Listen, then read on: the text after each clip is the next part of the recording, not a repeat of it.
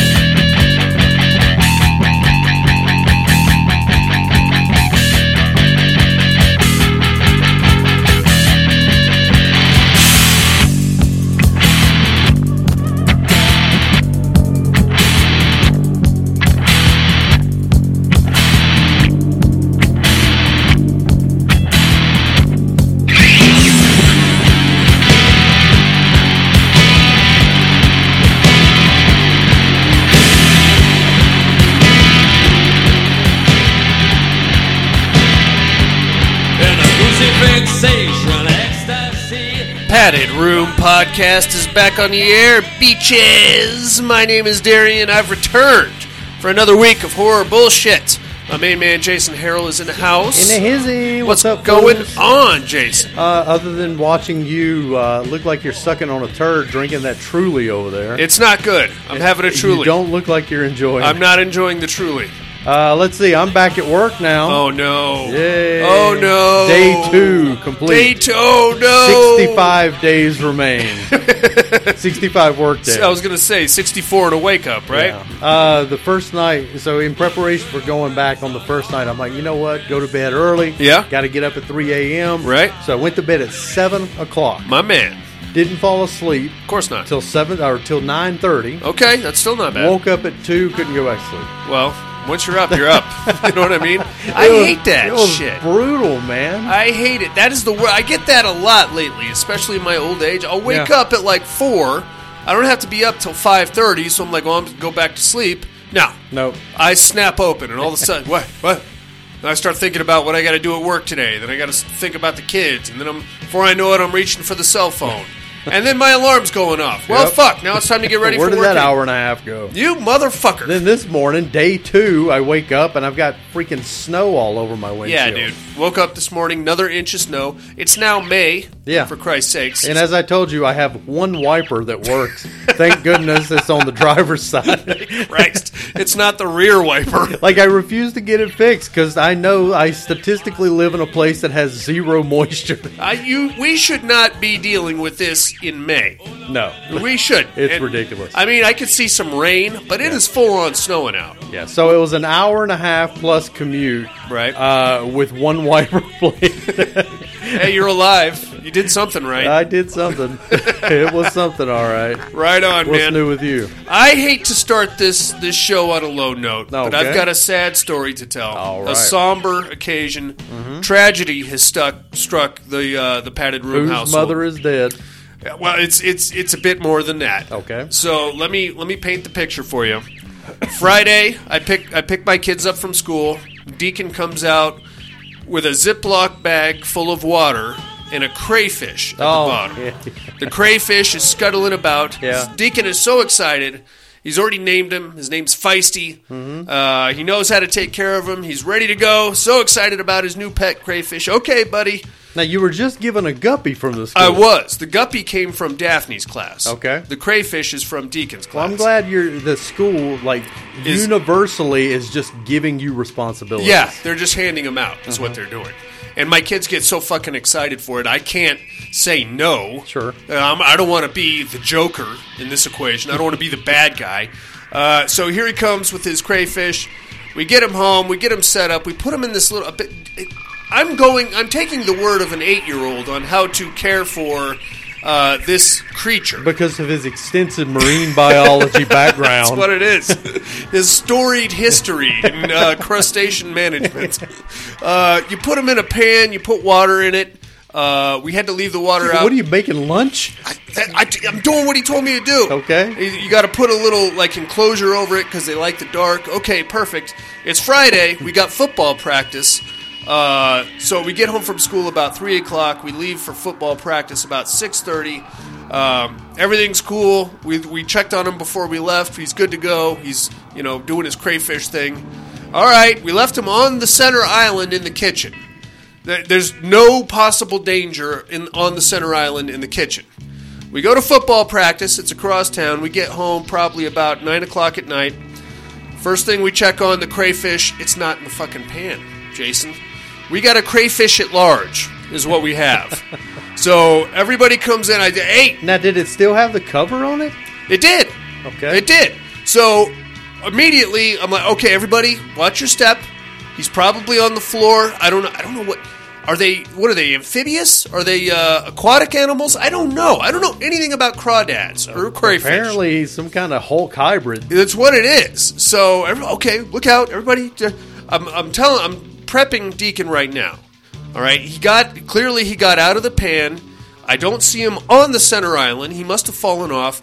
I'm sorry, buddy, but he's not going to survive that 4-foot fall. Yeah. So he's probably already gone. He's dead. We're looking for a dead Were the dogs crayfish. Also running around? That brings me to the second part of my story, the crayfish crime scene that we found in the living room. I was wondering what that tiny little chalk outline was. The little placards with the numbers. Deacon, unfortunately, was the one to discover. Oh, that's always good. The crayfish crime scene, which took up a substantial area on the rug in the living room. A lot of crunchy shell. A lot of parts, a lot of things laying about.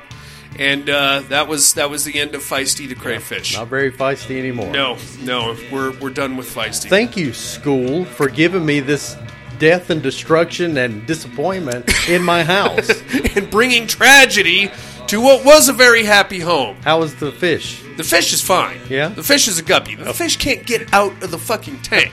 Well, if the dogs could manage to maybe tilt it over. I mean, even still, the fish... So do you think the dogs somehow, smacked the lid off of the crayfish? No, they couldn't get to it if they wanted to. Now, is that the same thing as a crawdad? It is the exact same thing. It's a crawdad. Okay. Is what it is. All right. So the only thing that I could surmise is that this fucking thing got out of the pan, despite the enclosure. With its Herculean strength, it lifted the lid. You've seen those things. They got the fucking pinchers on them, Jay. And then somehow either got too close to the edge of the island where the dogs could get it, or it fell off, in which case the dog was like, here's a tasty treat. So that is the tragedy of the Brock house here in the bedroom. And then, of course, me flushing him down the toilet. Oh, God. It took a good... Man, didn't even get to make a nice, pot boil or anything. Oh, God. I told my football coaches the story, and they're like, oh, yeah, his first tattoo is going to be a big crayfish. In memoriam. Yeah. Feisty. 3 p.m. to 6 p.m. With a bottle of Old English being poured out over it. Oh, it's terrible. We got a real horror story to get into here, Jason. We got listener mail. We got horror news, all the usual stuff. Let's kick things off with a little horror news if we could, sir.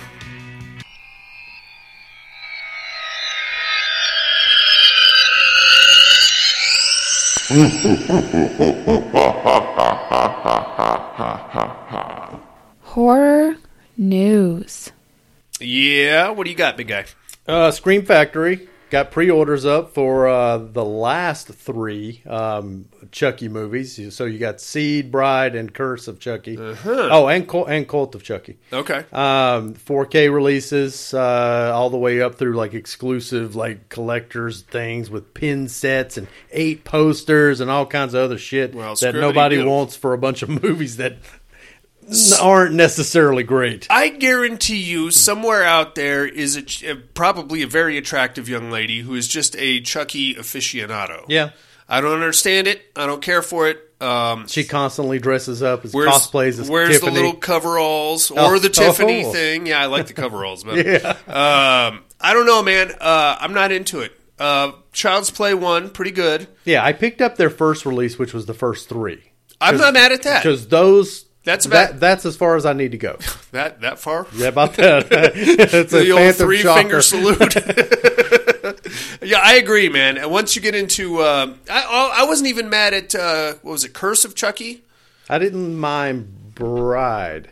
I didn't care for Bride. Bride and Seed were complete garbage to me. Seed's pretty terrible. Curse I thought was pretty good. Cult of Chucky Now we're getting into Chucky Kaiju and armies of Chuckies. Yeah. Oh, fuck off. That's the only one I've never seen. You don't need it. Yeah. You don't need it. That was based upon your strong recommendation that I not watch it. I have not seen it, but I heard that the Child's Play remake is not bad. That's where he's not Chucky, he's like Buddy or something. Oh, okay. Like yeah, I saw that. What'd you think of that? That's fine. Yeah. I heard it was okay. It's okay. That new... It's a lesser Megan. Okay. That's kind of what I thought Megan would be. Yeah. I wish she would have had a Gatling gun, but that's fine. In part two. Yeah, I never got into the sci-fi series either, but I heard it was tolerable. Is that all you got, dude? That's it, man. Have you ever seen a slasher movie called The Burning? No. Insert STD jokes here. Okay. Not bad. A lot of people call it the original slasher because it falls right in between Psycho and Halloween. Mm-hmm. It's a summer camp situation. Okay. It's not bad. It's got Jason Alexander and Jennifer Jason Leigh in it. Huh. Like preteen. Jason had to be. Yeah. It is getting the George Costanza with hair. Yeah. Even at the ripe old age of 14, you could see it rolling back on just him. peeling off. It's not a bad show. It's getting the full 4K Ultra HD upgrade this summer. Something to think about.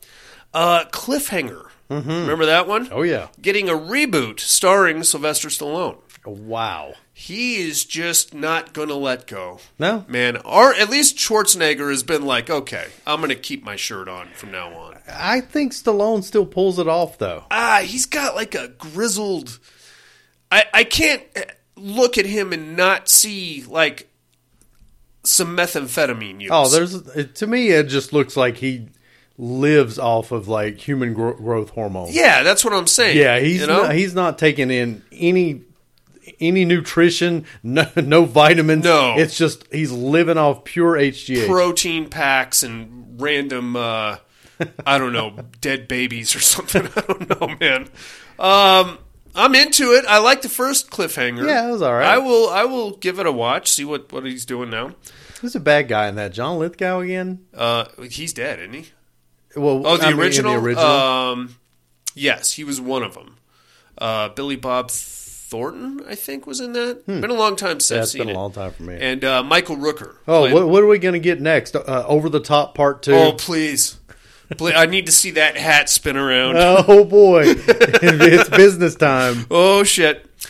Speaking of Part 2s, The Barn Part 2 is going to be streaming on Screenbox in May. Nice. Still not going to do it, but something to think about. Speaking of streaming, my friend, The Pope's Exorcist, Renfield, and Dungeons and Dragons all hit streaming today. VODs. Oh, wow. That was quick.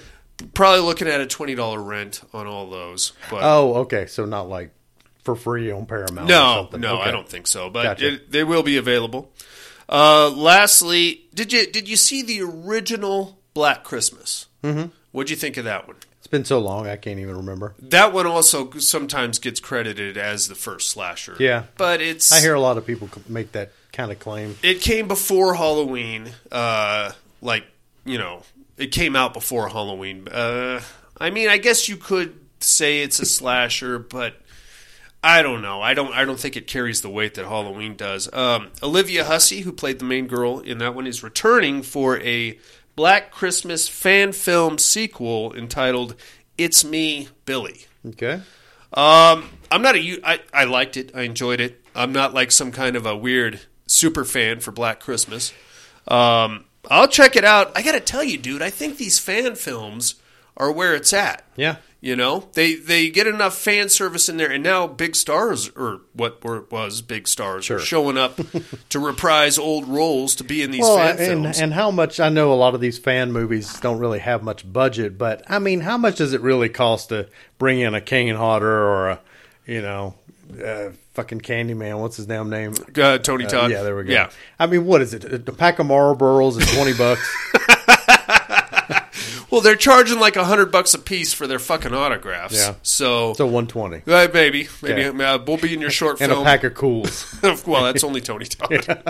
I'm kind of into it. I don't know, man. I would love to make a fan film, but I don't know. Like, for me, my go-to would be the Hellraisers, but there's no fucking way I can make a Hellraiser movie with I can afford a Subway sandwich.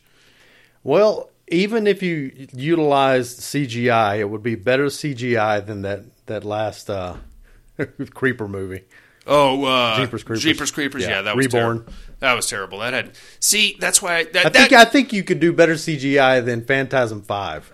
Oh, easily. Yeah. Easily. I could probably get a better actor than Reggie Bannister, too. Come on, Michael. Take my ponytail out.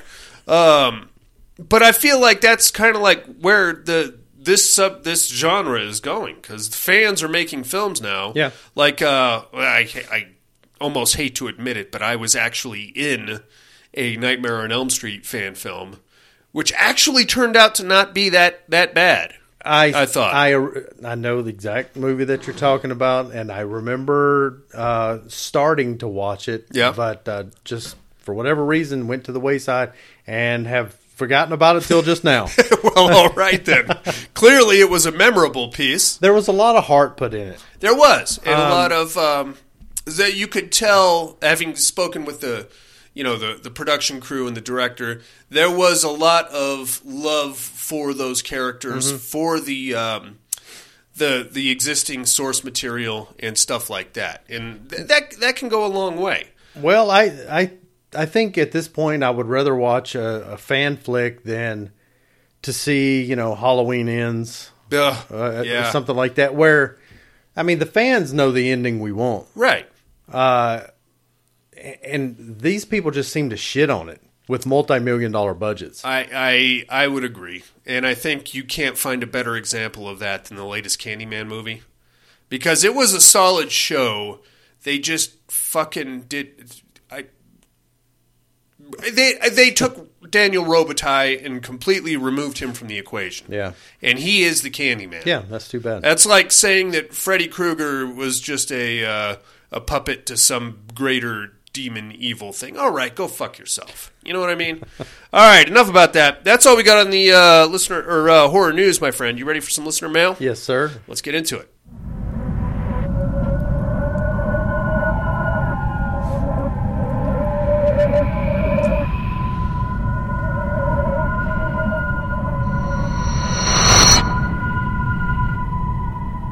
Listener mail. Yes, Jason. Listener mail. Let's start things off in Southern California. Let's do. Here comes Tony. Subject line, Darian is a turd. Fair enough. I've been called a lot worse. A good assessment. I'm okay with that. Greetings, padded room. Hope all is well with Jason and Buddy. Darian can pound sand. Well, thank you very much. Here comes the devil. Is sand the nickname of his butthole? Oh, sand ain't feeling too good today, boys. I think I ate something. Here comes the devil seemed to just fall off at the end. I don't think it's a language barrier. I think the movie just sucked at the end.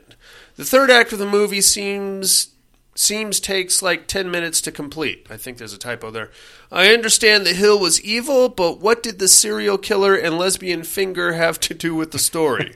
Fair question, my friend. Only an asshat would pick a movie like this to make people watch. I didn't make anybody watch it. There, Tony. You're free to do as you please. For 3 on a meat hook, soundtracks. Number 3, Resident Evil. So much promise for the franchise after the first movie. That's a good one, actually. As far as that early 2000s new metal. A lot of Slipknot, Marilyn Manson on there. Number 2, Dracula 2000. The best part of the movie was the soundtrack. It's another good one. Number 1, Freddy vs. Jason. There is a theme. The more metal, the better. Oh, look, a mountain lion. Tony. Fucking mountain lion. Right on, Tony. Watch out for that mountain lion, buddy.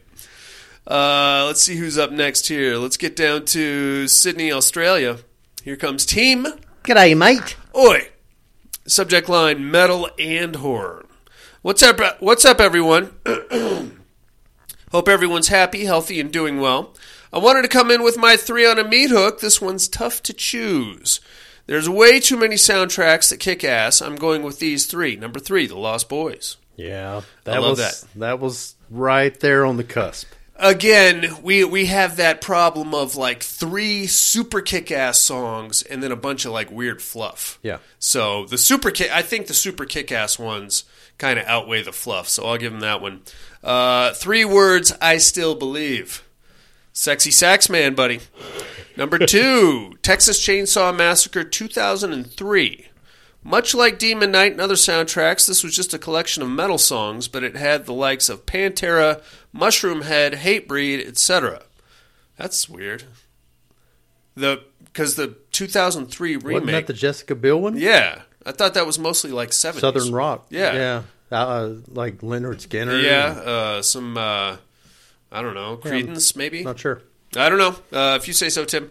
Number 1, Freddy vs. Jason. This soundtrack was played on repeat at my house when I got it. I discovered so many bands from this album, and I still listen to it regularly. It features bands like Il Nino, Spineshank, Slipknot, Killswitch Engage, and so many more. Fantastic collection of early 2000s metal. Nice. Darian, I was shocked to hear you loved Biohazard when you were younger. Deep dive band that I've forgotten about and now have to go back and listen to again. I still listen to the first 2 albums, Tim. Great show last week on Trick or Treat. If you type in Trick or Treat 1986 on YouTube, the full film is up and you can watch it on there. I'm pretty sure I'm going to buy the 4K when it comes out. That's it for me this week. Much love, you all. Oh, also, Darian, thank you for the lovely video you sent me a few weeks back of you all dancing. Wish I could have been there busting some moves with y'all. So here's the thing, Tim. I have solemnly swore that any time that CG5 horror show song comes on, I'm going to stop what I'm going to. Well, I'm stopping what I'm doing. I'm breaking out the cell phone and I'm making a video of me and whomever dancing to it and sending it directly to you. It's because of your podcast that Sarah and I fell in love with that song so much. It's featured prominently on our synchronized musical archway at Halloween. I love that song. Every time my wife gets into my Jeep, she grabs my phone and puts that song on. Nice. Every single time. Yeah. It's getting a little old. I'm just saying. Never. I can sing it from front to back. Right on, Tim. Thanks for writing in there, big dog. We got some voicemails to get to, I believe. Jason, let's start things off in Anderson, Indiana. Let's do. Mr. Body Shop himself, Coop Newcomb in the house. Darian, Jason, maybe Buddy. Maybe hello, not. How are you guys? We're okay. So we got the 3 on the meat hook. Are the I think you guys said it was the top horror movie soundtrack. Yes, sir. And so I'm going to go with number 3. You guys were already giving it a mention on the last episode. Was The Crow? Oh yeah. Dude, no, Darian and I are pretty close to the same age, so that definitely had a lot of, sentimental songs on there. I remember I took a horrible date to that movie. So that was going to go for my number 3. Number 2. How about the Lost Boys? Very Sure. 80s. A lot of cool songs on there. Sexy sax. Every once in a while, one of the guys at work will play that soundtrack at the shop I worked at, get you in that 80s feel. I love it. That's that one I like. God, number 1 would be it'd be really difficult. I'm kind of leaning towards what Darian had said about Demon Knight. I forgot all about the songs on that one. That's a beauty. I like that one, but I also like, what's that crap movie? Resident Evil, the first Resident Evil. They had some Slipknot, Sure. some Fear Factory. That one. I don't know. It'd be a toss-up between those 2 for my number 1. That's fair enough. Anyway, I don't know what Educate is. Okay. I can't put those clues together.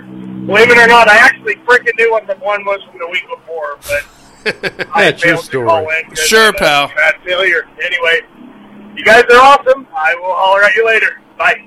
Later. Right on. You're awesome, Coop Newcomb. Yeah. You've seen Demon Knight, right? Mm-hmm. Yeah. Did you ever hear the soundtrack? I don't recall it. It's in the same. I remember the movie quite well, but I don't remember the music. It's in the same vein of a Resident Evil with all the metal. It's not the early 2000s new metal though. It's late 90s. So you get some Black Flag, some Ministry, some early Pantera. I feel like there was some Megadeth in there. I can't say for sure. I was too captivated by a very bald Billy Zane. Oh, just hamming it up in that one. Favorite part. You bodunk, ho-dunk, goddamn hillbilly motherfuckers! Oh, he's awesome. I love him. All right, let's get down to Alabama. Here comes Alan. Hey. Pat, what's up? What's up, Alan? Hope everybody's doing good. We're here. So, I watched Scream 6. Scream 6. I didn't hate it. Okay. Nope. I don't know why Tom Hardy hates it so much. I mean, it is stupid. And, I mean, it's got some, like, Batman villain level shit in it. Oh, no. But I was entertained. Okay. Anyway, shut up, dog. Anyway, Thought that was a Meat Hook. Horror movie soundtrack. What do you think? Number 3, I'm going to go The Crow. Okay. No, number 3, I'm going to go Dracula 2000. That's it's not got a bad one. Pantera and Slayer on it. Yeah, I have It's that. got some crap band. Okay, it's a good soundtrack. Static So, X on number that 3, one, too. Dracula 2000. Number 2, The Crow. Sure. And number 1 is this direct-to-DVD movie. Oh, boy. It's called Faust, Love of the Damned. Oh, yeah. That soundtrack has friggin' Buharia, Yeah. Cold Chamber, Wow. Cradle of Filth, Sepultura, Obituary. It's just a badass metal soundtrack. Nice. The dog agrees. Anyway, Clearly. Mr. Darian, are you Grave Encounter? You got me. I'll say as far as what I'm looking at, Alan's I on a roll. watched Satanic Panic. That was funny. I liked it. Then I watched Diesel, shut the fuck up. Then I watched this documentary called An American Satan about people from the Church of Satan. Oh, very cool. That was pretty interesting. It's kind of goofy. Let's see, what else? Demon Wind. Yeah, sequel. There's a movie I hate more than Demon Wind. Oh, I just really? realized. I need to And see that this one. movie is Halloween Ends. Oh, wow. My 2 most hated movies are Demon Wind and Halloween Ends. And I hate Halloween Ends more because I would agree with you. I it can was kind of like see getting a fucking piece of shit from a syphilitic whore on top of a wonderful Sunday. It fucked up that whole trilogy. But Demon Wind's still a big piece of shit. that. Yeah. Well, Anyway, we'll hope get more to everything's Demon. well. Talk to y'all later. Bye. Right on, Alan. Thanks for calling Later. in, man. Oh, that is bad. That is because bad. it's such a personal. Halloween Ends is such a personal slight. Yeah. It's just highly offensive. I get that. I get it. I think it just personally shits right on an entire core base of fans. yeah. And even the outliers. Yeah, I mean, I could see that. If I was Michael Myers sight unseen and I just watched Halloween 2018, Halloween Kills, and Halloween Ends, I would be equally as pissed off, I feel like. Even not knowing, the rest of the anything, just taking those 3 movies, not even seeing the first Halloween. Yeah. Just those 3 movies, I think I probably wouldn't be as pissed off as I am being the Halloween, Sure. involved in the franchise, but I would still be pissed off just because that was such a shitty end to what really could have been a very cool trilogy. Right on, Alan. Thanks for calling in, man. Sorry about the Demon Wind sequel coming out. Let's get down to Southern California again. Mr. Tom Hardy in the house. Hey yo. Hey yo. Hey yo. Padded room. How's my favorite degenerate this Good. week? We're here. I do hope everyone is doing well. Don't ask about the real crayfish. Quick. I was able to join the Padded Room webpage there. I saw that. I was having a little bit of a hiccup there. I don't know what was going on. I'm sure it was Darian's fault. I'm sure it was But, too. like the hero he is, Jason Harrell immediately came to the rescue and fixed the problem. My man. Hey, it's a good-looking site, man. Looks like you got a lot of places to go with it, man. So congratulations on that. He is working on it Also, extensively. on the educating department. Come on now. I think I got you. Let's go, Tom Hardy. I think it's Haunted Asylum. So I'm close. not 100%, so I guess I'll just stand by on Fiddlesticks. my So victory close. dance there. On the What Are You Looking At department, I did get to catch the Terrifier 2. Yeah. And all in all, I thought it was pretty good. One of Yeah. the things I remember hearing the criticism of it was just how long it was. And I was watching it, and I'll be honest with you, initially I was like, that's fine, man. There's something always fucking happening. Yeah. But then when it got to, like the big, the big fight, final climactic scene between Art and the girl whose name I can't remember offhand with the angel wings. Yeah. I don't know, man. That one just fucking kept going. That's the only time I really kind of felt the length of the flick. Yeah. All in all, though, I thought it was fun. I thought it was a good flick. I enjoyed it. Art quickly becoming, I think, one of the, if they start pumping these out on a regular, I think he could quickly become the next, slasher icon. Sure. Up on the stage there. But last thing I wanted to get at was your meat hooks for this year or for this week. The horror soundtracks. And man, I can't believe you fucking called Shocker. Man, that is like we can both have it. That is one of my go-to trivia questions. Fuck yeah!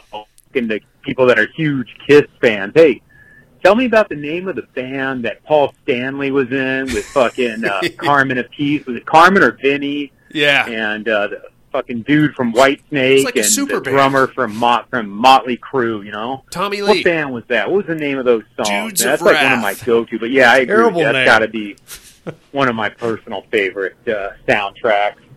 Another one I liked a lot was The Crow. Of course. I know it's not strictly horror. But I would call it a horror adjacent enough. That had some good tunes on it. Had 9 Inch Nails and The Cure and Rollins Band. Thrill Kill Cult. That's a pretty good one. But I got to say, my all-time favorite probably got to be the Scream soundtrack from the first flick. Wow. That had a lot of good tunes on it. And you can... GP, as he is wont to do about this time. The only music I even remember from Scream is that... Red Right Hand? Just that kind of like, the little like... synthy type music that plays throughout the whole movie. Okay. It's like the little playful little jingle type thing they have. That's all I remember. I don't remember any music. There's that one song they play in every Scream movie. It's called Red Right Hand, and they get like a different band to cover it every time. I have the first Scream soundtrack. There's a very cool, very slow and melancholic cover of Don't Fear the Reaper on there. That's a pretty good tune. I couldn't tell you anything else really about it. He called back. GP, baby. G motherfucking P. Oh, hell yeah. Hell yeah. I'm sorry, man. I thought I was going to go, 4 weeks in a row without getting GP. No way. I was so close. Anyway, no, I was just saying, if you listen to the Scream soundtrack, you can see the whole movie go by, man. You can hear the songs and you picture the scenes, and I don't know. I thought it was a great one. A lot of good tunes on that. Sure. Anyway, hope all is well. Love you like fan. Love you too, Tom Hardy. Love and smooches. Thanks for calling in, big dog. Oh man. That's good stuff. You're not. I mean, you're a pretty big Scream fan. You just never really picked up on the soundtrack. I'm not a big Scream fan. Well, you like the first one. Okay, is that a big Scream fan? Sure. But I don't mean the Scream franchise. I mean the movie. It's fine. Scream. It's fine. It's okay. It's good. It's a good show. You can admit it. The first one. The first one is good.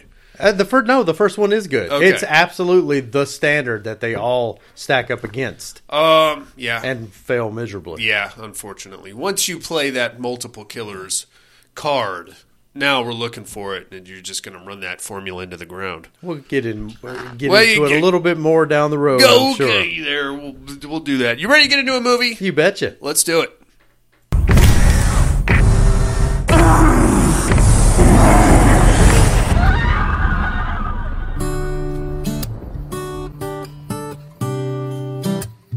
Los niños quieren ir al cerro de aquel lado. En una hora los quiero de regreso aquí.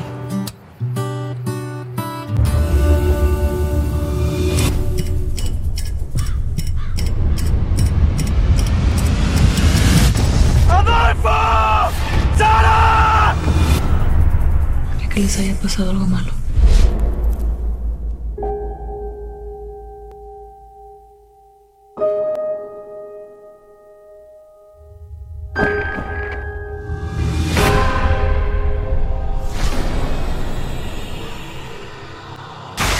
Otra noche.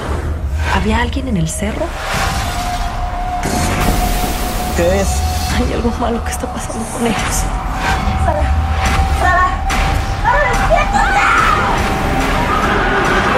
¿Qué era el diablo? El diablo se posó en mi pecho.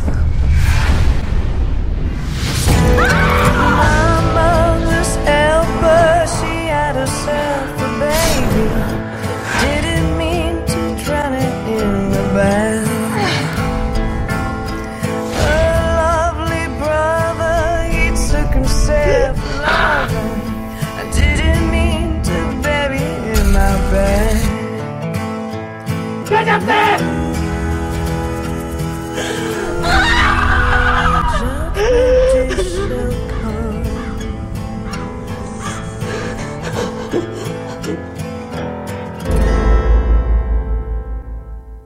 Here comes the devil, Jason. Here he comes. It's the devil. He's from 2012, got 5.6 stars on IMDb. Is it Satan? Devil. Written and directed by Adrian Garcia Bogliano. Stars Laura Caro, Francisco Barreiro, and Michelle Garcia. See. This movie is not rated. I think it's well deserving of a hard R, though. Yeah. Just, if nothing else, for the horniness. This is for a demonic, well, I guess you'd call it a demonic possession movie. All kinds of non-demonic possession-related sexual encounters happening. Yeah. You know what I mean? That's why I love watching the Spanish channel. Even like the Weather Girl has like a low cut, like pushed up bra thing going on. And a cold front's coming past my nipples. Ooh. Yep. Ay, ay, ay. I love it. I love it. Then you watch the soap operas.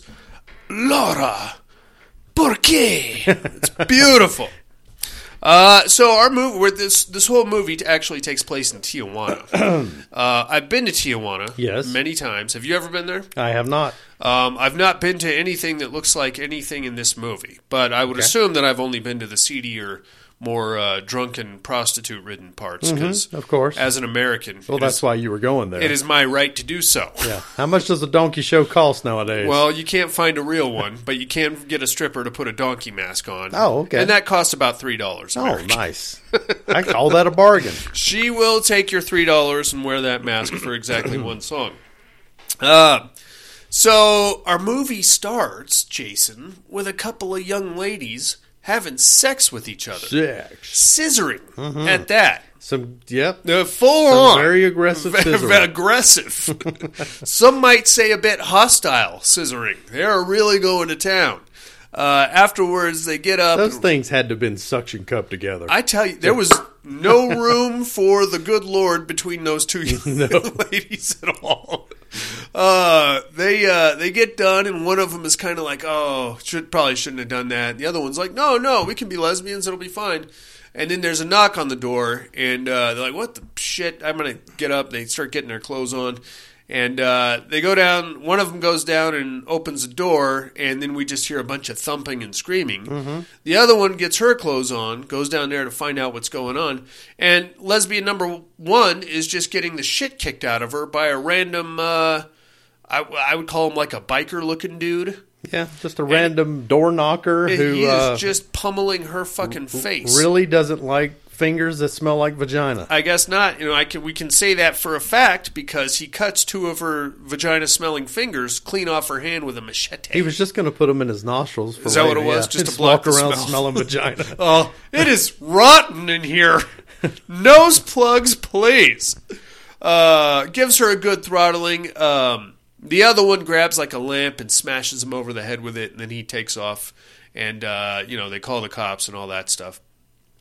Catch up to him as the sun is coming up the next morning, our random door-knocking psycho. He has found himself a local hill, and he is just four-wheeling his way up there, and he's stripping his clothes off as he does, and he's got a whole box of fingers with him, and he's kind of tossing them out as he goes. He's covered in blood, and he's barking like a dog. He's a complete maniac. Eventually, he gets to what I kind of assumed was some kind of a shrine or an altar or something that was like a rock formation. He's got a bunch of candles around it. And then from there, we cut to sometime in the future where we're going to pick up with our family. They're enjoying a nice day at the beach. We've got a seemingly middle-class Tijuana family, dad, mom, teenage son and daughter. I would say maybe like 12, 13, son and daughter. Yeah. I mean, there's nothing wrong. They're enjoying their time at the beach. Now, I think it was a beach. We never actually saw any water. Yeah. There is a beach. There's a lot of dirt. Yeah, there is a beach at Tijuana. You don't want to go there. I wouldn't think you would. You don't want to get in that water right there.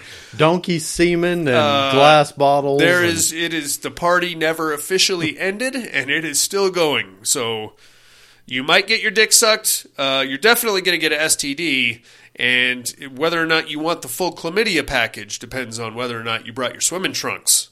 Sounds like a pretty good deal. I mean, you're going to, if you're on a budget, it is a party. They go to the beach. They're having a good time. They decide to pack it up and head home. They're on their way home. Sun's going down. Everybody's kind of tired and sunstroked. They stop at a gas station, and the kids spot this random hill with a dirt road going around it. So the kids are like, hey, can we go play on the dirt road for a second? Yeah, it looks like a real hoot. Yeah. Oh, what are you doing? No. Get back in the car. You don't go play in some random hill with a dirt road. Get the fuck out of here. But the parents begrudgingly allow them to do so. They're like, okay, you have an hour and a half. I'm going to hang at a gas station for an hour and a half? Yeah. That's called loitering. I'm going to be trespassed. Regardless, the parents agree to it. Off the kids go. Well, they knew how much time they needed. Apparently so. Which is very strange, because there's a couple of weird parts of this segment. Number one, the kids are walking up the dirt road by themselves, and they're holding hands. Which is fine, sure, they're probably 11, 12. Not something I would do with a sibling at that age. But at one point, they switch their grip from like holding hands to full-on like boyfriend-girlfriend holding hands, which is kind of weird. Not really addressed, but it will kind of... Yeah, I normally reserve that for cousins. Well, I imagine so. Yeah. I mean, that's how us in the civilized world yes. do it. Now, while they're off playing or fucking off or fingering each other up on the hill... Mom and Dad decide to have a romantic moment there in the gas station, the Tijuana gas station parking lot. Nothing gets me going like a service station bathroom and gasoline. They weren't even in the bathroom. They were in the front seat of the car. The smells were just kind of flowing through the car. It really gets the juices flowing. Mm-hmm. As a parent, I can tell you when an opportunity of privacy arises... You need to get on Capitalize. it. Yes. I don't know that even I would want to perform in the gas station Tijuana parking lot. But, you know, to each their own. Mom and Dad are in the car, and they're all sweaty and kind of a little tired. And Dad just starts finger-banging Mom and asking Well, her, it was laying there. So. I mean, you brought it with you, What else you going to do? And then he starts asking her questions about how many dicks she sucked. Yeah. Tell me what a whore you are. Yeah, and she's like, okay, well, how about the time when you saw your babysitter's pussy? Tell me about that. And then I don't know if they actually had sex or not, but there was definitely a finger blasting, if nothing else. And then they pass out and fall asleep. Yeah. Presumably for at least 2 hours. Mm-hmm. So when they wake up, they're in the parking lot of the gas station in Tijuana. Yeah, it's getting dark. The sun has gone down, and they still got no kids. So they wait around for a few minutes. But they do have very wet pants. They do. So they hang around for a few minutes, and now they're starting to panic because they can't find their kids. They go up the dirt road a little bit, screaming their names. It's Adolfo and Sarah are the kids. They're screaming for them. The kids don't show up, so then they go back to the gas station, end up calling the cops. Cops come. They're like, hey, what's up with your kids? They're up on the hill. I don't know. The cops tell them to get a motel room. They're in town. And the cops will keep looking throughout the night, and if they find them, they'll bring them to the hotel. The parents need to get some rest and relax, and we'll continue the search in the morning. At no point did the cops say, why would you send your kids into a hill for an hour and a half? I have to assume there's a cultural difference here where, you know... I mean, was that considered a park? Possibly. In TJ, was that a park? Mexicans are a sturdy people, and I feel like this is how that happens. You just periodically shove your kids out for a couple hours, let them go play in the landscaping or whatever. Go kick a cactus and come back. Do something. I'm going to get knuckle deep in Mom here for a minute. Kids are gone. Parents are freaking out. They check into the hotel. There's, again, a very weird subtext here because they get into a big fight. over whose fault this is, and wow, you had to stop. Oh, you had to shove your fingers in my pussy. Oh, this is all your fault. No, we should have just went home. All this. They eventually, Mom kind of goes into the shower, and when she goes into the shower, she's got a fat bruise on her ribs. Yeah. And Dad goes in and sees the bruise. Mom sees the bruise. The bruise is there. I feel like they were kind of alluding to some kind of abusive situation that may have been there previous to this, like he socked her in the ribs at some point. I don't know. But it's never really addressed. But they make a big point out of showing you this big fat bruise on Mom's ribs. Yeah, that was a good one. And Mom's got a pretty banging body. I would call Mom a bit of a butterface, to be honest with you. She gets, this is not a good scene, and she's all hot and, disheveled, but as the movie gets on, Mom gets progressively hotter. And it's that bruise that really got you going, ain't it? You're like, you know what? It looks like she likes a nice little smacking around. A little, what I like to call rough trade, Jason. Clearly she forgot the safe word, or she elected not to use it. I like a tough girl. Anyway, the next morning comes around, they're still all distraught and, probably haven't slept a wink, and they get out and luckily here comes the cops, and the cops found the kids. And they're like, hey, here's your kids. And I'm like, oh my God, so happy to see you. Yay. Big hugs and kisses, and thank you so much, officers. Okay, good to go. They get back in the car and take off. Now, something I glazed over that's going to become a prominent thing later in the movie. The reason they stopped at the gas station is because the daughter, Sarah, got her first period there at the beach. Mm-hmm. And Mom wanted to buy some tampons, and unfortunately they have to have this first interaction in a Tijuana gas station bathroom. But while they were doing that, this weird panty lurker dude showed up and spotted the bloody panties on the counter. Close the door. Well, I think there was a door. That dude had to have bloody panty radar to pick up on those. 'Cause, you don't? Don't we all? You smell that? Yeah. 20 meters. Ooh, nice one. Ripe. But we follow your cock around like a compass. Gross. But we get a quick snapshot of this dude. It was prominently featured that we had to note the guy that spotted the bloody panties, because he's going to come into play later.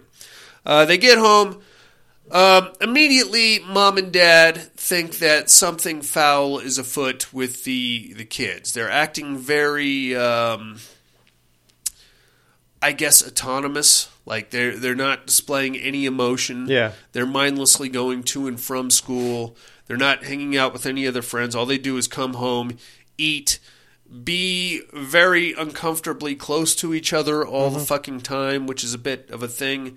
Eventually, Mom and Dad kind of get the idea that maybe something happened up on that hill that the kids aren't talking about. So they are they try a few things at first. They take Sarah to the doctor because she had an irregular period, and apparently I don't know anything about periods or how they work, or I'm not going to admit to knowing anything about periods or how they work. There was some irregularity there, so they're like, well, okay, maybe there was some trauma. Take her to the doctor. The doctor's like, well, did she mention any trauma? Did she say anything about any? Well, no, she's not really talking to me. And she's like, okay, well, maybe a therapist would be a better place to go. So they take Sarah to a therapist. The therapist says that Sarah and Adolfo are kind of developing a very unhealthy codependent type relationship, to whenever they're apart from each other, all they do is ask about the other one, and they're always uncomfortably close to each other all the time. So that's kind of freaky. Mom and Dad start doing the math about what might have happened on the hill there. They get the idea that maybe an assault took place, and maybe this is when Mom comes clean with the story of the panty lurker and what his problem was. And then we come to realize that we can't find the bloody panties that Sarah was wearing that day in the dirty clothes. So we're like, hey, what's up with those bloody panties? And Sarah refuses to talk about it. So now they've kind of put 2 and 2 together, and 2 + 2 = molestation, Jason. It is a molestation. It is Hector, the molestor. The Hector molester on the hill again, man. So now they're like, okay, all right, well, let's go talk to the cops about it. They go talk to the cops, but unfortunately the one detective just happens to not be there that day. So they're like, you got to come back tomorrow. Well, that 24 hours opens up the window to a full Frank Castle Punisher sequence where they're going to find this dude and figure out what happens on their own. So they load up the kids and they go back to the area of the gas station. And they're like, hey, they remembered the panty gazer driving like a red truck with like kind of like a food truck kind of a thing. I don't know what. I think he was like a pressure washer or something like that. No clue. Anyway, they go and they talk to the gas station guy, and they're like, hey, you know that guy with the red truck? I was too busy masturbating by this point. I know. I'm sorry. I hate to kill your boner. Like, you know that guy with the red truck? We'd like to thank him because he helped us when we were looking for our kids. And they're like, oh, yeah, Lucio. He's a strange guy, that guy. But he lives in the trailer park right over here, and he does something. He drives a big red truck around. So they drive around for a little while, and they find the big red truck, and they wait. And as soon as Lucio comes out, Sarah starts freaking right out in the backseat of the car, screaming and freaking out. She won't talk about it, but she's having a full-on spaz attack. So they haul ass out of there. Unfortunately, somebody sees the spaz attack in the car, so they're like, oh, shit, what the fuck is going on there? So now they decide, Mom and Dad decide to go full on Frank Castle, and they're going to put Lucio in the ground because he is clearly a molester. So they get a babysitter, a very hot babysitter by the name of Marcia, to come watch the kids overnight while they go and do the damn thing. They know where Lucio lives. He lives in that trailer park. They follow him to his trailer. They break into his trailer while he's asleep. Dad starts. He pulls like a box cutter and he's like, "Okay, you tell me what happened to the kids up on the hill." And Lucio's like, "I don't know anything about nothing." In the meantime, Mom is like rooting around in Lucio's stuff, and sure as shit, she finds the bloody panties. Dun, Jason, dun, dun. what's he doing with Sarah's bloody panties? She's like, "Hey, here's your daughter's bloody panties." And then Dad, of course, just fucking rips Lucio to bits with the box cutter and splatters blood all over everything. I thought didn't the dad basically jump on his ankles, hold his legs, and the mom slit his throat? I thought the mom. I thought it was the other way around. I thought the dad was the one stabbing him in the neck. I thought it was the mom that slit his throat. You could be right. That whole scene was very dark. So yeah, I mean, it doesn't matter which one. There was just something I liked more about the mom, kind of, enacting that revenge. I could see that because she was the one kind of driving this whole molestation, narrative thing. Yeah. So I could see that either way. They get home. They naturally have to have bloody sex in the shower. Well, you got to. You have to, because you know what a fucking... You don't want to waste that natural lube. No way. And, what kind of a boner is that? We just stabbed the molester. Now I'm going to stab you in the crotch, sweet pea. It's a lot of unnecessary sex sequences in this movie, but that's why I like it, because this mom is pretty hot for the most part. Everything seems copacetic from there.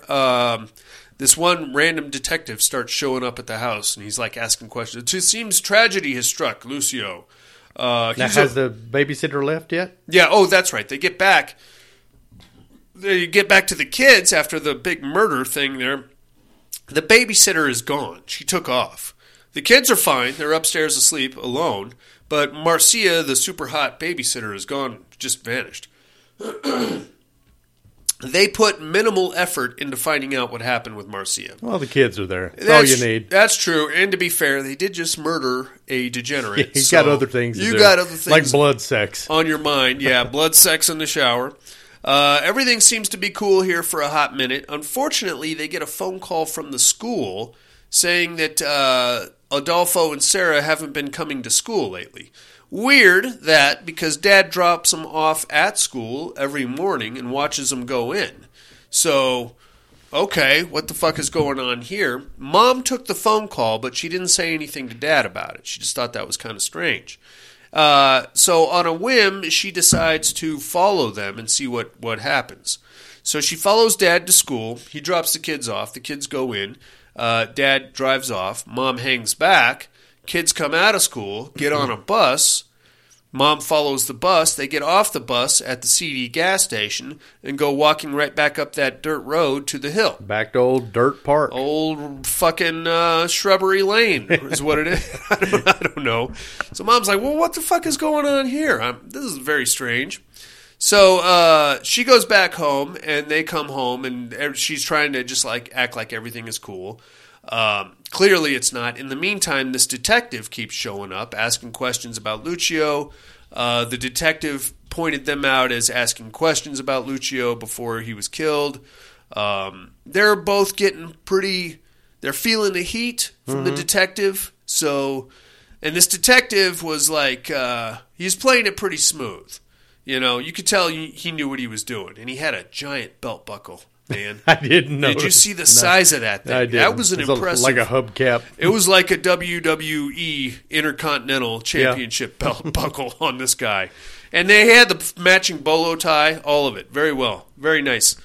So they're getting more pressure there. Mom is starting to understand that something is not quite right with the kids. Something beyond just what the possible molestation. So that night they go to bed, and this is where the weird supernatural elements start come into play.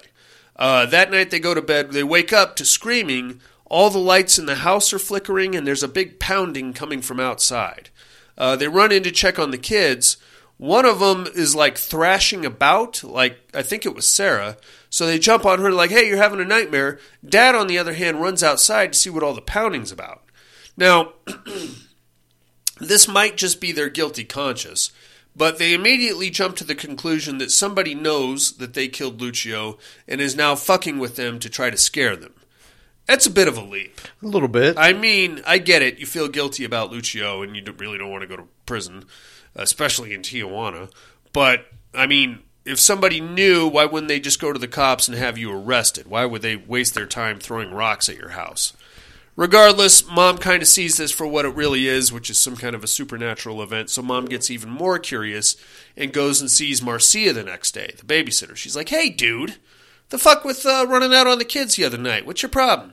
So Marcia breaks down this whole evening as it really happened. And if I'm understanding this correctly... She likes walking around with her tits hanging out. Oh, they are nice. That is a nice set of young, supple Latina breasts, one of which was pierced. I like that.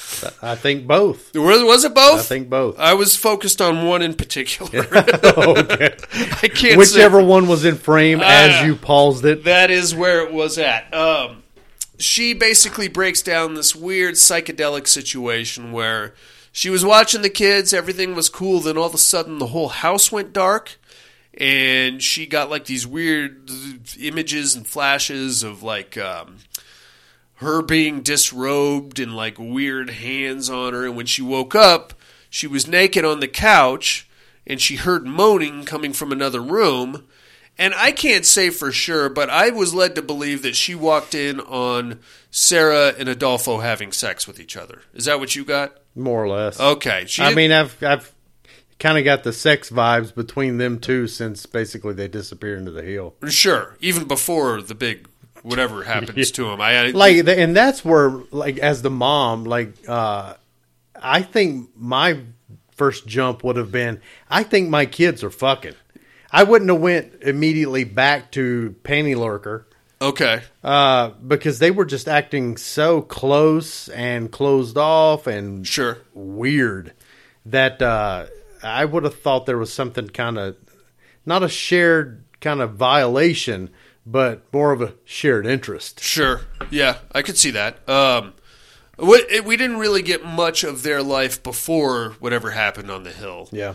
But it's quite possible, even leading up to that, I suppose. Regardless, Marcia tells the story about having like this weird, and then she wakes up. I think she caught them fucking, and then she like passed out again. And then when she woke up, she was totally freaked out. So she just put her clothes back on and hauled ass out of there, and hasn't really come out of her bedroom since. So that's got Mom even more weirded out. She goes back home. Cop shows up again, starts asking more questions. she's getting really like feeling the heat. Like, oh shit, maybe we should maybe leave the area or something. Dad is kind of the tensions between mom and dad. These two are either like fucking each other in the shower, or they're completely at each other's throats. Yeah. There's no middle ground there. Explains the bruise. Could be, yeah. But mom is starting to understand that there may be something else at play here besides just molestation, and she's starting to feel like a kind of a fuckface because the snapshot of Lucio that she's getting from the detective is that he's a weird dude, obviously a panty lurker. But other than that, pretty much harmless. Yeah. And was, a little mentally challenged. Quite possibly not necessarily beloved in that area, but people knew him and they, knew that he was a weirdo. So other than that, he was pretty much harmless and they just went and shanked the piss out of him. So she's starting to feel kind of bad about that. Tensions are rising between her and the dad. I'm going to glaze through a lot of this, but to make a long story short, Mom follows the kids up the hill again, or actually she waits till they're gone, goes up the hill without them, finds this weird cave situation, goes down into the cave, and happens to find, wouldn't you know it, the dead bodies of her 2 kids. What the what?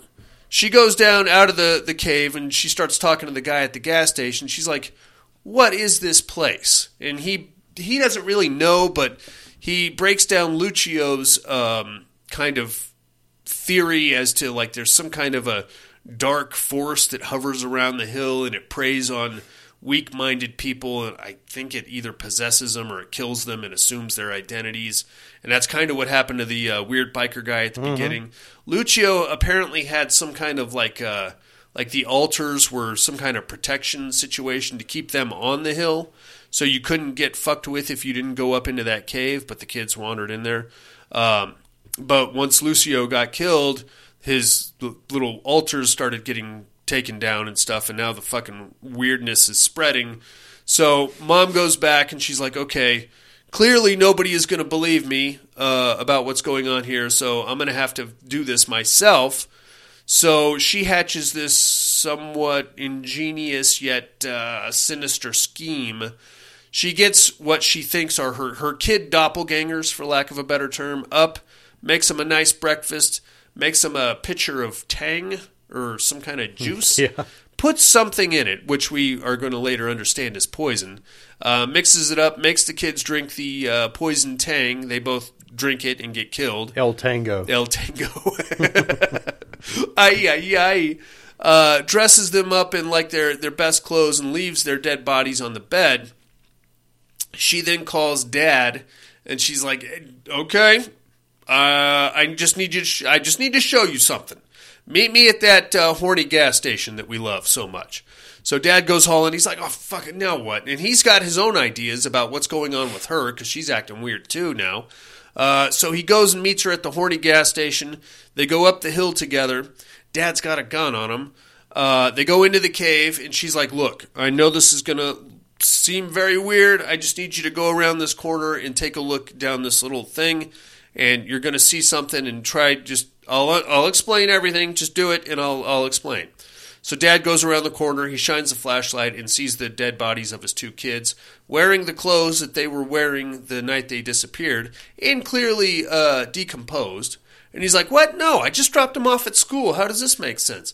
And she's trying to explain, hey, those are your real kids. Whatever the fuck you dropped off at school is not, I don't know what it is, but it ain't your kids there, Jacko. And then he pulls out the gun and I believe shoots her in the head and then himself. Is that what you got? Oh, you know what? That actually makes sense. Because I was trying to wrap my head around, man, because once you go in the cave and then you're kind of like cloned, you become very solid, like one-dimensional. Yeah. But he had personality up until he shot her in the head. Right. But then after they leave the cave, he's very one-dimensional. Yes. So yeah, that makes absolute sense. Good call there, dude. So like it makes total sense that he would have shot himself, but then because of the cave, both of them come back to life. Right. there's actually 2 gunshots. You actually see him put the gun on her face and blow her face off. Yeah. And then you cut to an exterior shot of the cave, and then you get the second Didn't gunshot. even catch that second shot. Okay. Nice. Well, so there's that. Man, you've just elevated the movie for me. This just makes it's all clicking together now. And on top of that, if you were really paying attention during the movie, right after they get back, Dad was trying to give Adolfo driving lessons, and Adolfo couldn't figure out how to slip the clutch, so he kept stalling the car. Yeah. Once they get back, Mom and Dad clones get back in the car, and now all of a sudden Dad is slipping the clutch going down the hill. Yeah, driving real shitty. Yeah. I just assumed the mom was behind the wheel. Well, they are Mexican. And that is the end of Here Comes the Devil, Jay. What'd you think of that one? I actually have seen this before. I had completely forgotten, and I hadn't logged it. But almost immediately recognized it. Kind of skipped through it just to refresh myself. And it's not a bad movie. No. I mean, I'll probably give it like a 6 out of 10. And now with the additional clarification on the exiting the cave scene, a little bit better. I like it. I like it a lot. It's got some issues, and it's poorly made. Clearly. Low budget, but it's still like it's a fun little story. I like it's a weird little story. It is. For the budget they had, the lack of special effects involved. I mean, like there's one scene where the kid is levitating, or supposed to be levitating over his bed, and you can see that he's just kind of leaning back. You know what I mean? More tilting. It's fine. It's fine. But all that being said, I thought it was very well written. There are a few plot holes, but nothing that's going to jump out and grab you or take you out of the movie. You can do a lot with sultry nudity and torrid sex scenes in the front seat of a, what was that, a Chevelle or something? I don't know. A Nova. Something like that. And if you can push that envelope, you can actually get a decent story out of something very minimal as what we had here. Yeah. I like it. I think it's a good show. Yeah, it's pretty good. I would probably, if on a 1 to 10, I'd probably give it a 7. Nice. Yeah, not bad at all. It's worth checking out. We found this one streaming on Tubi, Inmates. Is that where you got it? Yep. Check it out. You can watch it for free anytime you like. Let's take us a little break, Mr. Harrell. Let's do.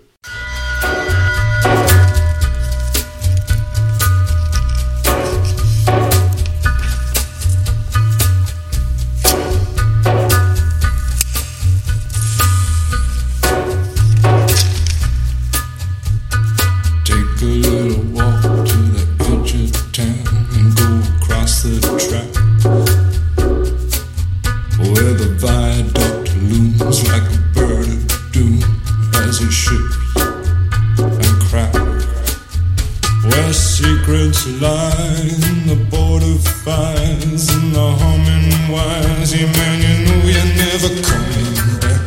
Past the square, past the bridge, past the mills, past the stacks. On a gathering storm comes a tall, handsome man in a dusty black coat with a red right hand.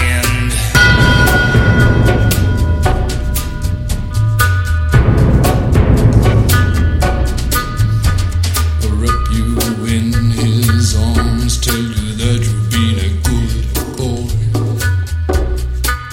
He'll rekindle all the dreams that took you a lifetime to destroy. He'll reach deep into the hole, heal your shrinking soul, but there won't be a single thing that you can do. He's a god, he's a man, he's a ghost, he's a guru. They're whispering his name through this disappearing land, but hidden in his coat is a red right hand.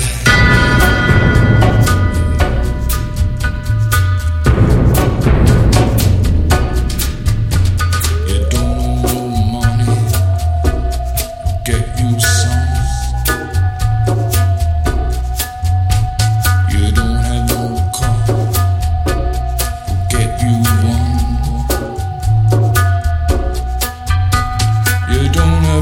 Self-respect, you feel like an insect. Well, don't you worry, buddy, 'cause here he comes through the ghettos and the barrio and the barry and the slum. His shadow is cast wherever he stands. Stacks of green paper in his red right hand.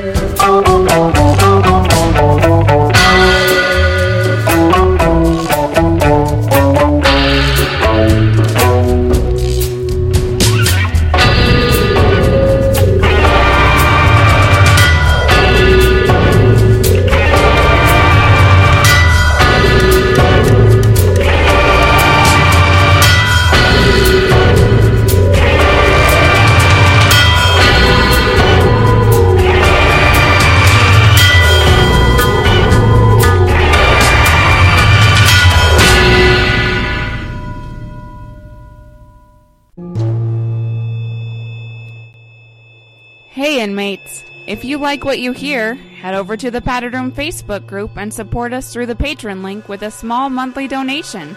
Check out the T-Villain link at paddedroom.podbean.com and grab some t-shirts. Thanks for listening and enjoy the rest of the show.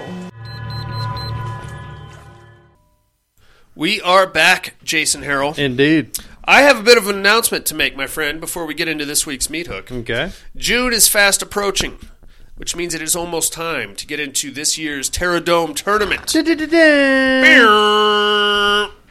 going to do things a little bit differently this year, my man. Okay. Instead of doing the usual franchise villains and the ones that we've all come to know and love, this time we're going to mix it up. All of the contenders are going to be one-offs. Villains that we know and love from one movie Nice. instead of the big franchises. Yeah.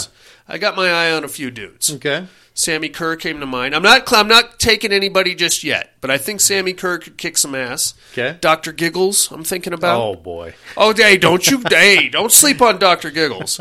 The aforementioned Horace Pinker. Yeah. Also, nice. somebody that could fuck something up. Love me some Horace Pinker. Start thinking about that right now, inmates, and get your picks in as soon as possible. Standard 32-team bracket, 32 contender bracket, as we always do. One movie and one movie only is going to be the stipulation for this year's tournament instead of the usual franchise. I like it. I think after that, we're going to go into a horror hero Terradome. Okay. I want to see Ash versus Snake Plissken. Ooh. Or maybe a J.P. McCreary. Really, we should have a Kurt Russell Terradome. Give me Jack Burton versus J.P. McGreedy. Bearded Kurt Russell versus unbearded Kurt Russell. I want a tank top Kurt Russell. I'll take Overboard Kurt Russell. Captain Ron, is that you? Get the fuck out of here. You ready for this week's Terradome, amigo? You bet. Let's do it.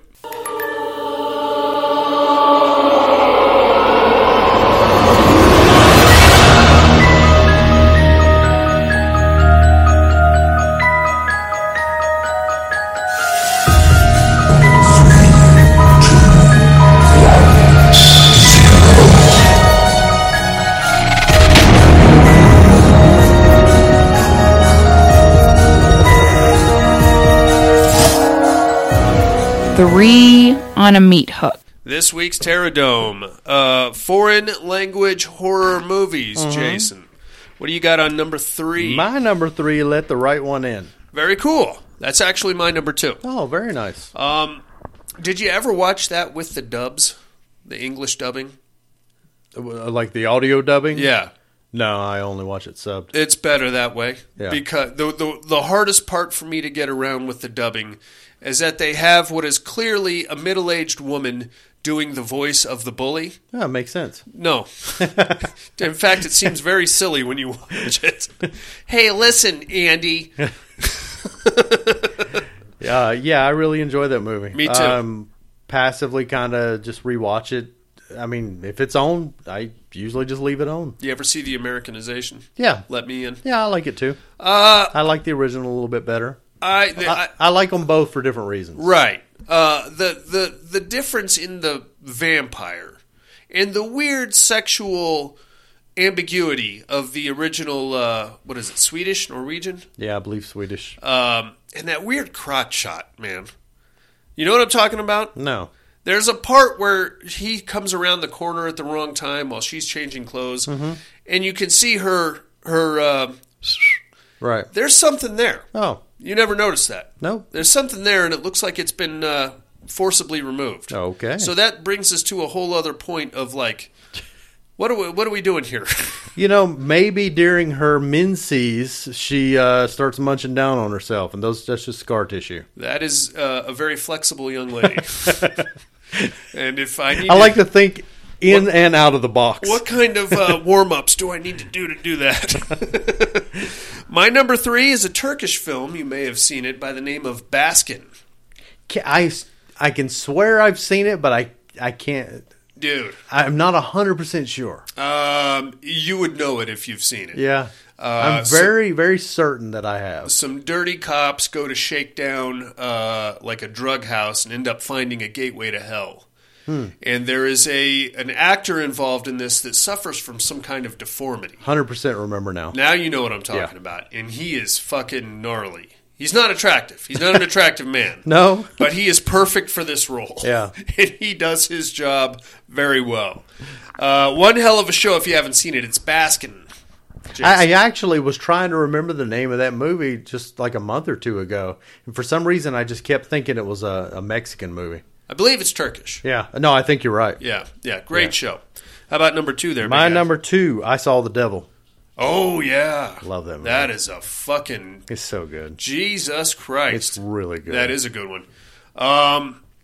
Would you call... I mean, at its core, I believe it's a horror movie, but some of those... It's one of those that's almost hard for me. I mean, I personally am on the fence about calling it horror because pretty much everybody else calls it horror, then I just go ahead and classify it as horror. I mean, if you can say that The Crow is horror adjacent, sure. I'm definitely going to throw I Saw the Devil in there. But just watching those fight scenes, man, and those are...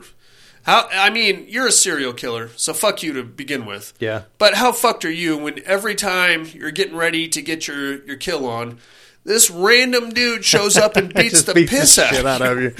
Here I am at the dentist's office thinking I'm going to, get crazy with the poor hygienist, and now I'm getting pummeled with a fire extinguisher. Greatest thing about that movie is that I went in blind. I started watching that for the first time, and I had no clue what it was. Mm-hmm. I just happened to put it on, and I'm like, I don't know what I just watched, but that was fucking awesome. It was great. My number 2, of course, Let the Right One In. Mm-hmm. Pretty much all the same reasons that you mentioned. Sure. How about number 1, Big Dog? Got to go with Train to Busan. I had a feeling that would pop up. Yeah. That is, I got a weird thing about when I'm watching a horror film, I don't want my heartstrings tugged on. Mm-hmm. Those are two separate hemispheres for me.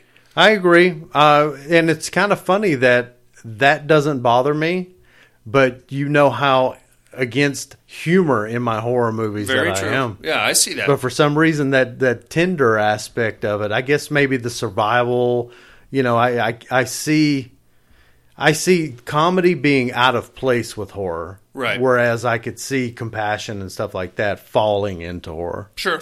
Yeah, I get it. Still a great show. Yeah, for sure. Just didn't make Got some good zombie shit going on. Oh, God, those zombies. Yeah, I honestly don't even care about the sentimental aspect of the movie. Yeah. I just think it's a really good zombie movie. It is. Number 1 for me, Cairo. In my opinion, probably the best ghost movie ever made. Have you ever seen a movie called Pulse with Kristen? Long time ago. That is the Americanization of Cairo. Don't watch Pulse.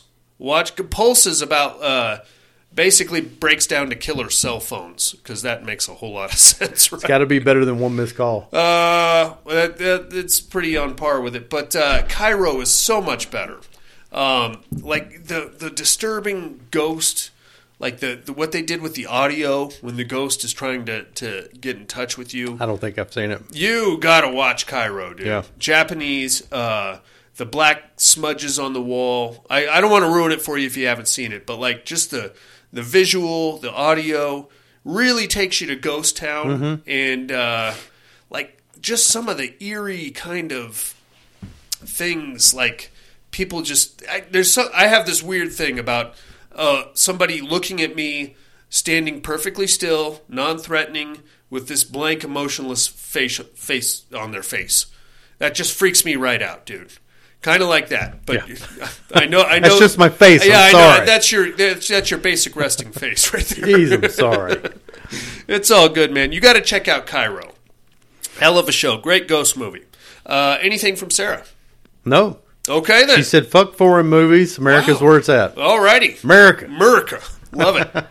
Well, that is our 3 on the meat hook for this weekend, mates. We'd love to hear what your top 3 non-English horror movies are. The mental health hotline is area code 775-387-0275. Or you get us on the email at mail@paddedroompodcast.com. Or I believe now what you can do, my friends, is create yourself a profile over at paddedroompodcast.com. Click the 3 on a meat hook link, and it will basically allow you to fill in your meat hook right there, and it'll send it to us for next week's show. Is that correct, Jason? It should work. Theoretically. In theory, that's how it's supposed to work. We'll try it out as we go. Send it that way. Send it through the contact form. Send it through the emails. Leave it on voicemail. Just copious amounts of contact methods. Come knock up my front door. Yeah, just show up. I'll write show up. Whisper it in our ear. I'll write it on a Post-it note, and we'll send you on your way with a T-shirt. Right on, dude. How about a little? What are you looking at then? Mm-hmm.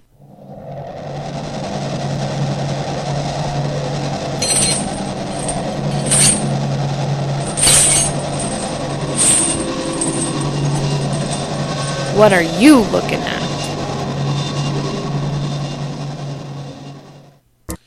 I got a pretty weird one this week, Jay. Okay.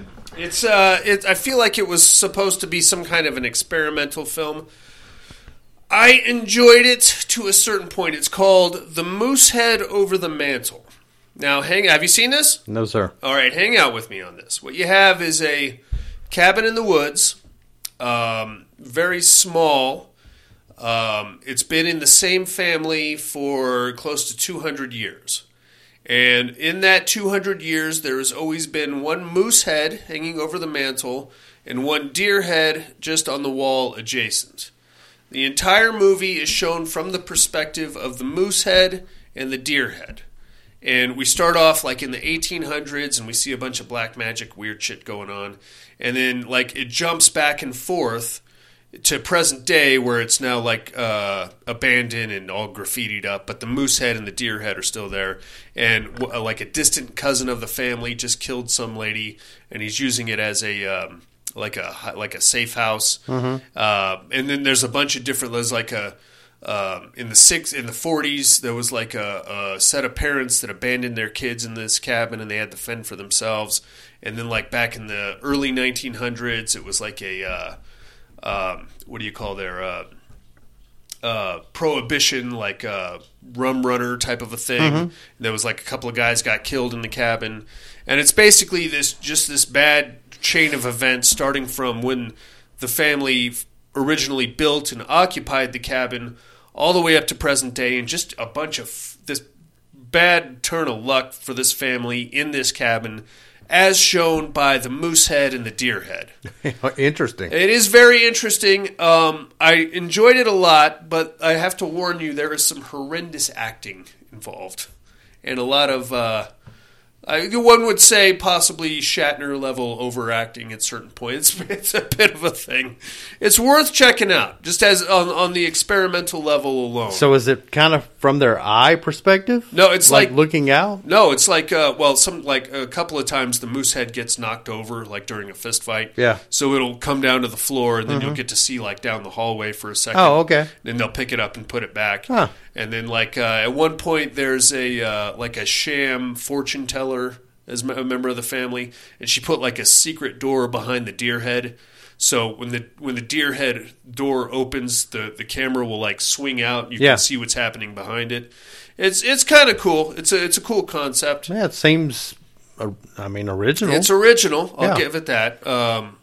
It's something to check out. I found this one streaming on Paramount Plus. If anybody's interested, that's all I got to watch this week, big guy. How about you? One movie only, other than required viewing. Scream 6. And it is another Scream movie. Okay. We were actually quite pleased with it for the most part. Yeah. Until like that last third. Then it just became yet another Scream movie. Like just another Scream movie. Yeah.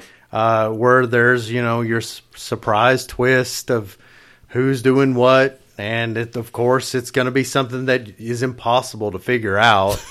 Like, you can't even play the part of detective and piece this shit together. Right. Because it's just, like, so thinly pieced together. Like, oh, here's a character and here's a character, and this is the weird marriage between those two characters. Mm-hmm. Like, how the fuck would I have ever pieced that together? Am I just not even supposed to play the part of detective? That eliminates the tension. Right. Because you're with the characters trying to figure out who the killer is. Right? Yeah. Yeah. So if I'm not going to be able to kind of be along with the characters for the ride and try to figure out, well, who the hell's coming after these people, then I'm basically left knowing that I'm watching yet another Scream movie, and I just need to wait for the payoff, right? Which is going to always be disappointing. Borderline upsetting. Yeah. Yeah, I get it. So it was fine. Okay. 6 out of 10. It's a Scream movie. Where would you put it in your... Had some good cuts. Had some really good stabbing. Okay, well, that's good. Yeah. Where would you put it in your power lineup of Scream movies? Oh, boy. Honestly, probably like... Shit, probably second or third. Wow, okay. Yeah. Better than Scream 5? You think? Yeah. Okay. Scream 5 kind of... I don't know. It had too much that turned me off. Okay. But Scream 5 also had some really good kills. It did. So Scream 6, I feel, is kind of right there with the killing. Okay. It's just gratuitously stabbing. Oh, okay, great. Yeah, lots of stabbing. I love it. I would say I liked it a little bit better. Maybe I was just in a better frame of mind than Part 5. But Part 5 will probably be on the heels of 6. Has Melissa Barrera stepped her game up at all? She did fine. Okay. Yeah. All right, that's good. But you were very offended by her acting in 5. God damn, man. Yeah. That was bad. All right. I don't want to go down that road again. How about some immersion therapy then, amigos? Mm-hmm. I'm about to blow you some demon wind right out of my butt.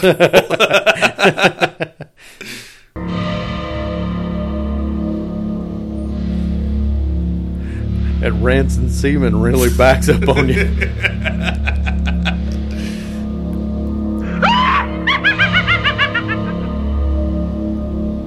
Immersion therapy.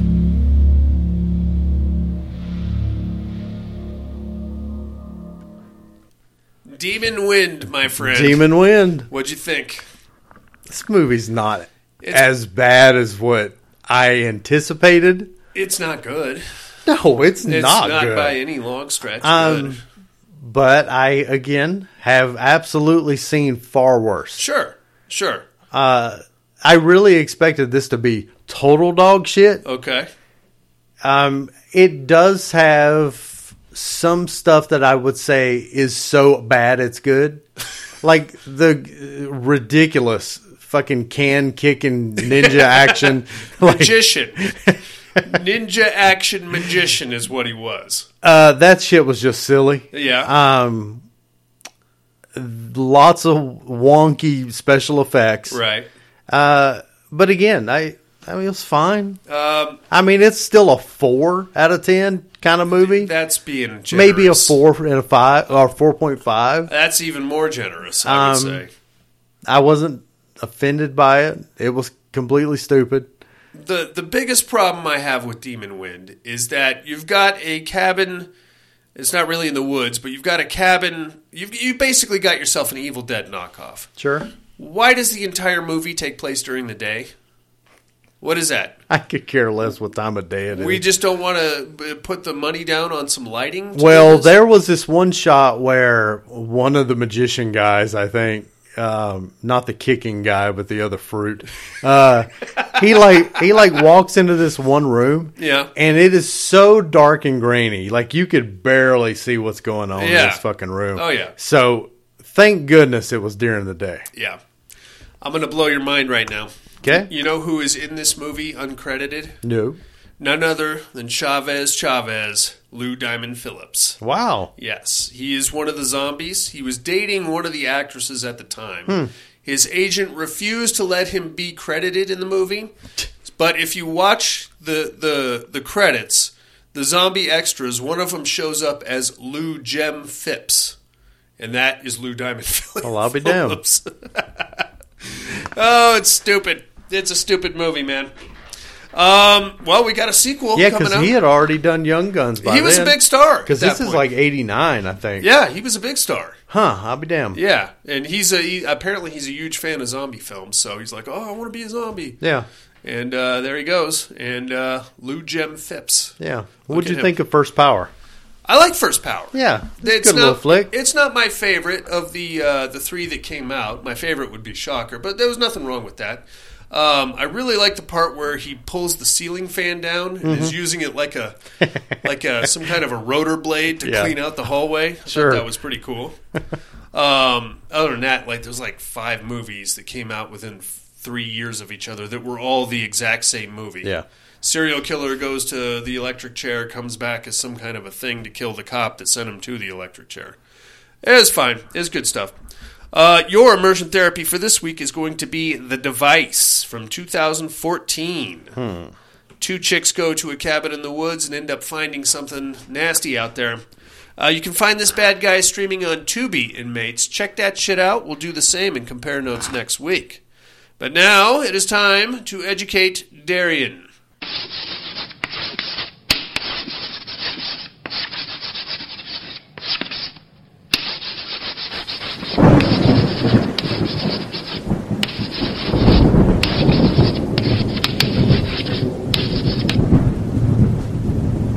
Educating Miss Monica.